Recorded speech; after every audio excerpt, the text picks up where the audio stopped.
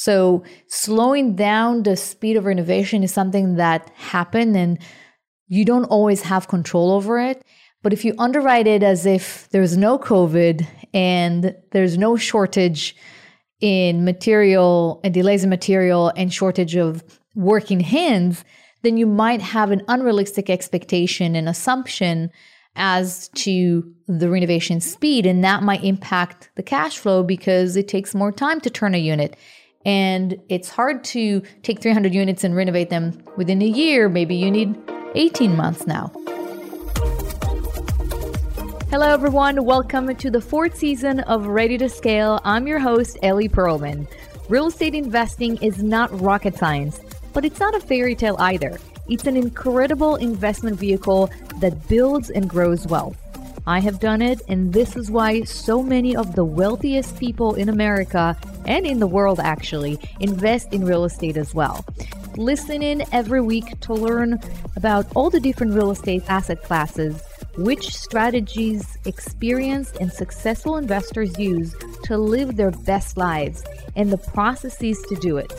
Don't reinvent the wheel. Just listen in every week to grow your knowledge along with me and to move your finances to a place where you can live an extraordinary life. This show is sponsored by my company, Blue Lake Capital, where we help passive investors grow their wealth through large multifamily investments and funds. To learn more about my company and invest in with me, visit www.bluelake-capital.com. Welcome to Ready to Scale Season 4. Let's get started. Hello, everyone. Welcome to another episode of Ready to Scale. I'm your host, Ellie Perlman, broadcasting from California. Today, I'm going to talk about why your passive investment may not perform, top reasons, and red flags. Well, I usually like to talk about positive things, but I think this one is really important to know. Even if your investment is going well, you always want to pay attention to the red flags and not miss them. And so I'm going to talk about the top 4 to 5 reasons of why your passive investment may not perform. Top reasons, why that happens. We're going to analyze some of the availabilities out there of reasons. And we're going to also talk about what you can do if that happens as a passive investor. So just a bit of a background. My company, Blue Lake, owns about 3,000 units across the U.S., mainly Texas, Florida, Georgia. We're also looking into the Carolinas. And we own about $630 million in assets under management. And I've seen a lot throughout my career. And I have to say that it's been an interesting journey so far. It's a very, the syndicators market is very small. So we all talk, we all share information and share experiences. And I hear a lot of stories. And so I wanted to share with you why some investments may not perform. And I'm mainly speaking to passive investors, meaning those who are basically writing a check, could be $100K, could be $500,000 or $2 million, and they invest it as a portion of a bigger investment. So for instance, we closed on Waterstone Apartments. That was around $80 million purchase price, and we raised over $25 million. And each investor was basically, invested. We had checks, $100K, $50K, $500,000, $5 million, depending on the investor. And of course, the sponsors invested several $1 million out of their own pocket.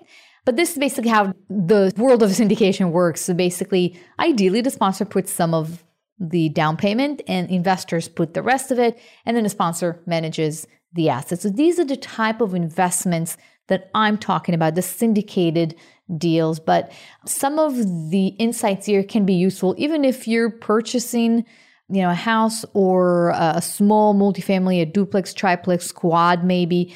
Some of those things are going to be relevant to you as well. So even if you're not ready to invest in a syndication, you may find this episode useful. All right, so let's get to the first reason, number one reason for why passive investment may not work.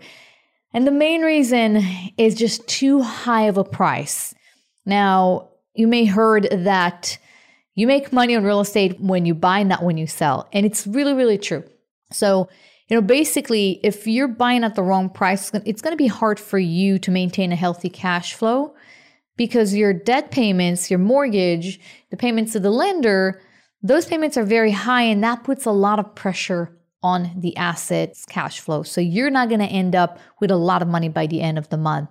And also when you're going to exit and sell the asset after 3 years, 5 years, 10 years, if you bought it at a high price, let's say you bought it at $5 million, and after 2 years you want to sell it, but when you bought it, the market was $4.5 million, it's going to be hard for you to make money on the back end when you sell because you just bought it at too high of a price.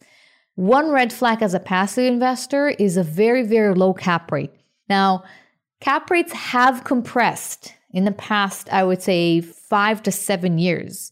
So I'm not saying that you should buy only when the cap rate is high. In fact, that's a red flag that the asset may not be a good asset or may be, in a bad area, or location may not be the reason, but just the state in general as a general market is not very desirable.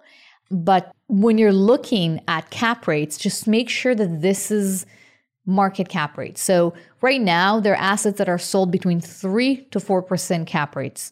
If you see an asset at 2.5% cap, that could be a red flag that the price is too high because this is not market. So cap rate, just in short, is the relationship between NOI, net operating income, which is income minus expenses, over the purchase price. That will give you the cap rate. So that's the first reason. The price is too high. Once you make that mistake, it's very hard to fix it unless you really push the NOI, and then you can refinance after, let's say, 12, 18 months. And then you can basically improve the cash flow situation. Second reason is unrealistic sponsor expectations.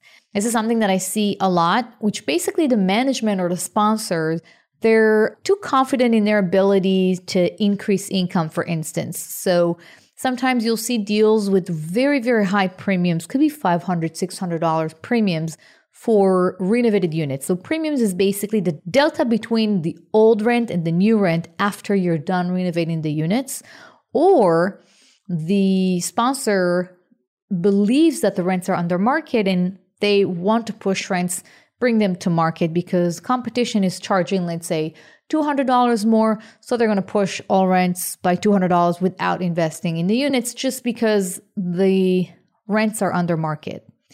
Now, it could be true, but sometimes it's just unrealistic. Sometimes there's a lot of new product in the immediate environment surrounding that is actually competing with your asset.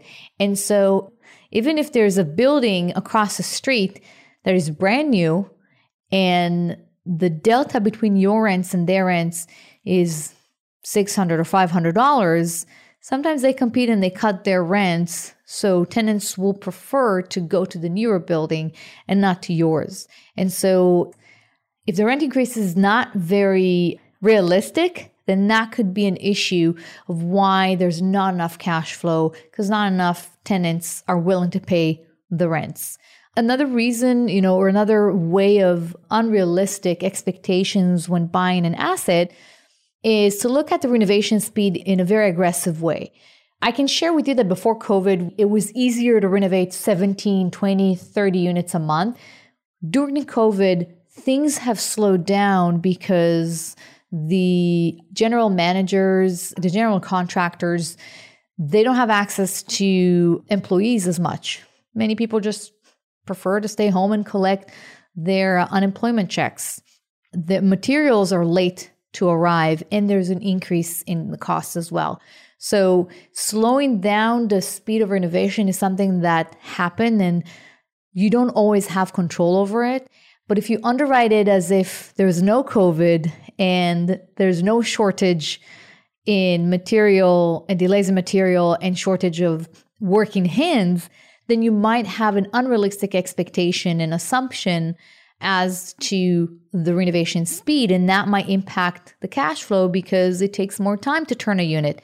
And it's hard to take 300 units and renovate them within a year. Maybe you need 18 months now. So this is another way of, just bear in mind, this is another way of how basically sponsors can manage an asset and have unrealistic expectations. And sometimes sponsors, they're trying to cut costs significantly to increase cash flow, but it can hurt the asset.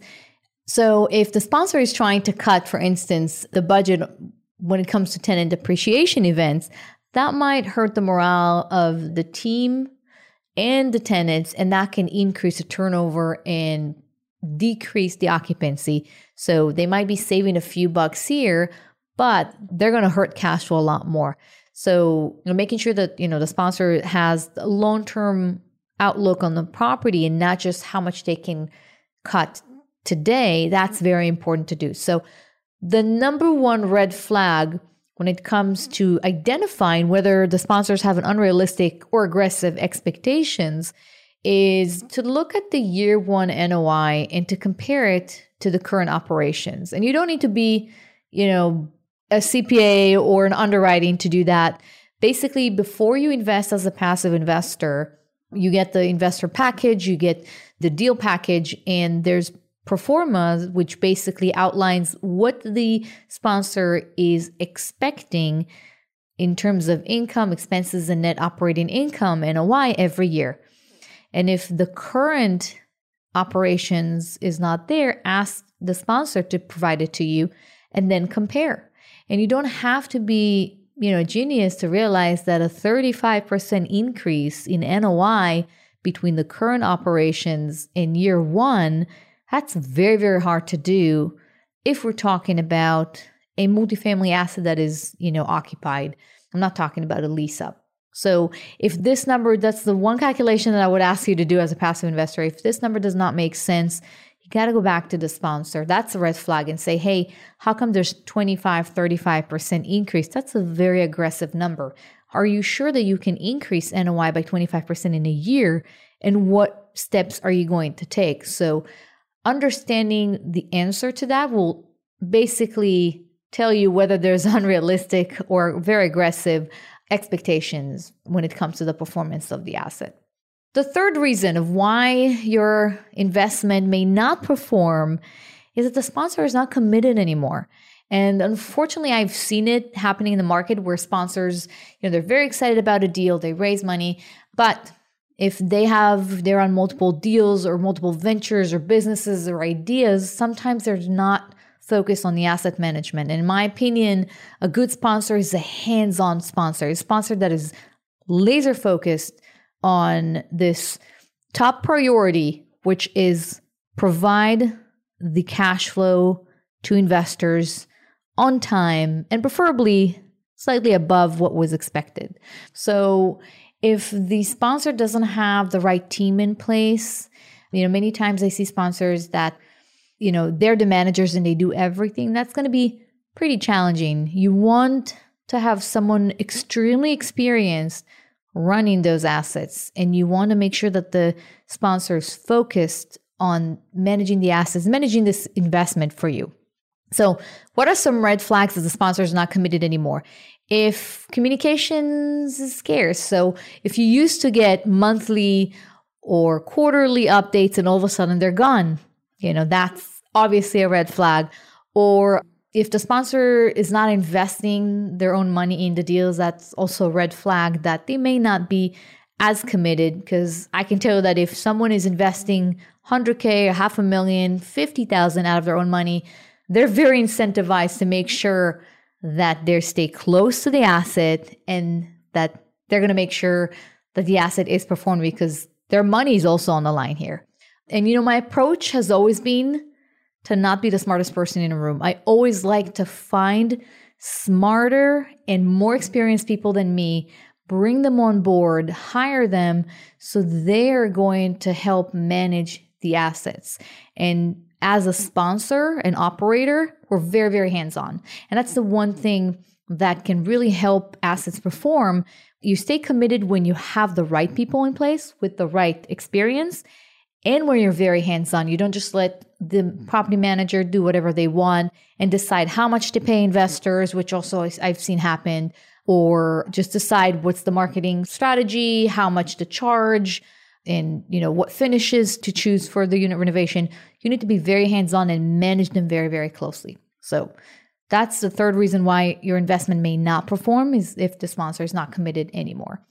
The fourth reason is unexpected turns. And I have to say that this one is a hard one, because in my nature, I do feel that you are responsible and or have, I would say, you do have a say and an impact on most of the things that happen to you in life. Not all of them, but most of them. And many things that others accept as, hey, this is the market. This is not us. It is what it is. When I hear those terms, I know immediately that this person is not someone that I want to have on my team, because I don't believe in that. I don't believe that it is what it is. I don't believe that this is the market. What can we do? There's always something you can do. You got to think outside of the box. You got to push the team. You got to push yourself. And you will find 9 out of 10 times, you will find a way to go, over a hurdle that the entire market is dealing with, but you found a way to deal with it. And you found a way to perform and to pay your investors because you were quicker, you were smarter, you were more motivated, and you didn't say, hey, it is what it is. It's the market. The market is this way, let's say, there's evictions everywhere. So collections are down, but that's the market. There's nothing we can do. No, there's always something you can do. So having said that, there's still some things that are, unknowns, and some things that sometimes sponsors may be surprised by when they buy an asset, which impacts the performance of the investment. So some of it is, the number of non-paying tenants and unaccounted deferred maintenance. So when sometimes you buy an asset, you don't want to be in a position where you all of a sudden discover that you have a much higher number of non-paying tenants, or all of a sudden you have an issue with the roof that will cost you $500,000 and you are not ready and you don't have reserves for that.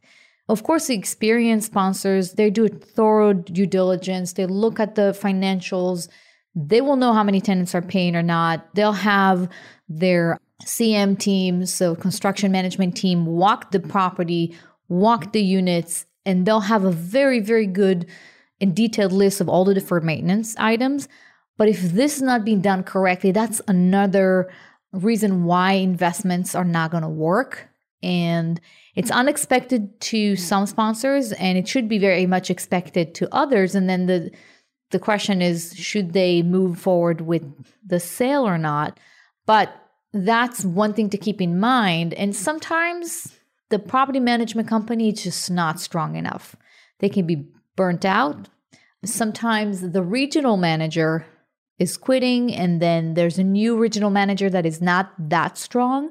So normally what happens with property managers, you have a team that is inside and a team that is outside. So for instance, we have an asset with 10 employees, 5 are leasing, working on leasing. They're sitting in the office. So it could be a leasing manager, an assistant manager, a marketing person, and a couple more that are, all 5 are basically engaged in making sure that tenants are coming to see the asset, their new leases, and, take care of all kinds of complaints and hold tenant appreciation events and make sure the occupancy and collections are high. The other 5 are, the technicians, all the people that are doing basically the maintenance at the property. And this is the team that those 10 people are managed by the property manager. And then the property manager is managed by a regional manager that is basically moving between different assets every few days. And they have normally 6 to 8 assets, and they work directly with the property managers in every asset. And so sometimes when that person, which is key because they're doing the hiring, they're motivating the team, they're managing the team, and we are managing the regionals. The asset manager is managing the regionals. So the regionals, they're the ones who basically, they have a lot of impact on how the property is performing. And so if they're not strong enough, that's a problem. So as asset managers, what we can do, we can ask to work with a different one, or we can hire another company if we don't like the regionals that they are working with. But a red flag would be if you're investing in a deal and the property management company is new to the sponsor. They haven't worked with them before. It might work and it might not. I mean, of course, every property manager we've ever worked with, there was that one deal that they were the first ones to manage for us. And sometimes it worked out great and sometimes it didn't. But that is something that can be, an unexpected turn when it comes to asset performance. So these basically are what we went through, the 4 reasons why your passive investment may not perform. First reason is the price is too high, puts a lot of pressure on the cash flow.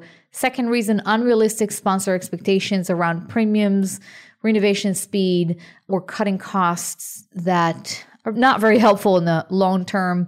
The third reason is that the sponsor is not committed anymore, not committed enough to managing the deal. And the fourth one is unexpected turns. So what do? I would say as a passive investor, be proactive. Ask the sponsor questions. You're entitled to ask for monthly updates, for financials. So if you think that something is going on, ask for financials on a monthly basis. Many sponsors are not going to like it if they're listening to me right now because it's more work for them, but investors have the right to do it. They're part owners of the asset. Obviously, it could be a one-off. The fact that one investment is not working, it doesn't mean that the sponsor is not experienced enough or that you shouldn't be working with them, because you can't always win on each and every deal. Statistically, you can't. That's the whole point of the risk-reward theory. You can't win at every deal. If there's no risk, there's no reward. You're getting paid every month as an investor because you're willing to take the risk that something may go wrong. But if you choose wisely, if you do your due diligence on a sponsor and you go with your gut and you invest with someone that you like and you trust, you can avoid those pitfalls and hopefully, avoid them for years. But statistically speaking, there will be that 1 or 2 assets that are not going to do that well. And I hope that this brought some value to you, that you've kind of learned a little bit of what are the red flags of why your investment may not work and what to do when that happens. That's it for today, guys. Be bold, be great, and create your own kind of extraordinary life. And I'll see you on the next episode.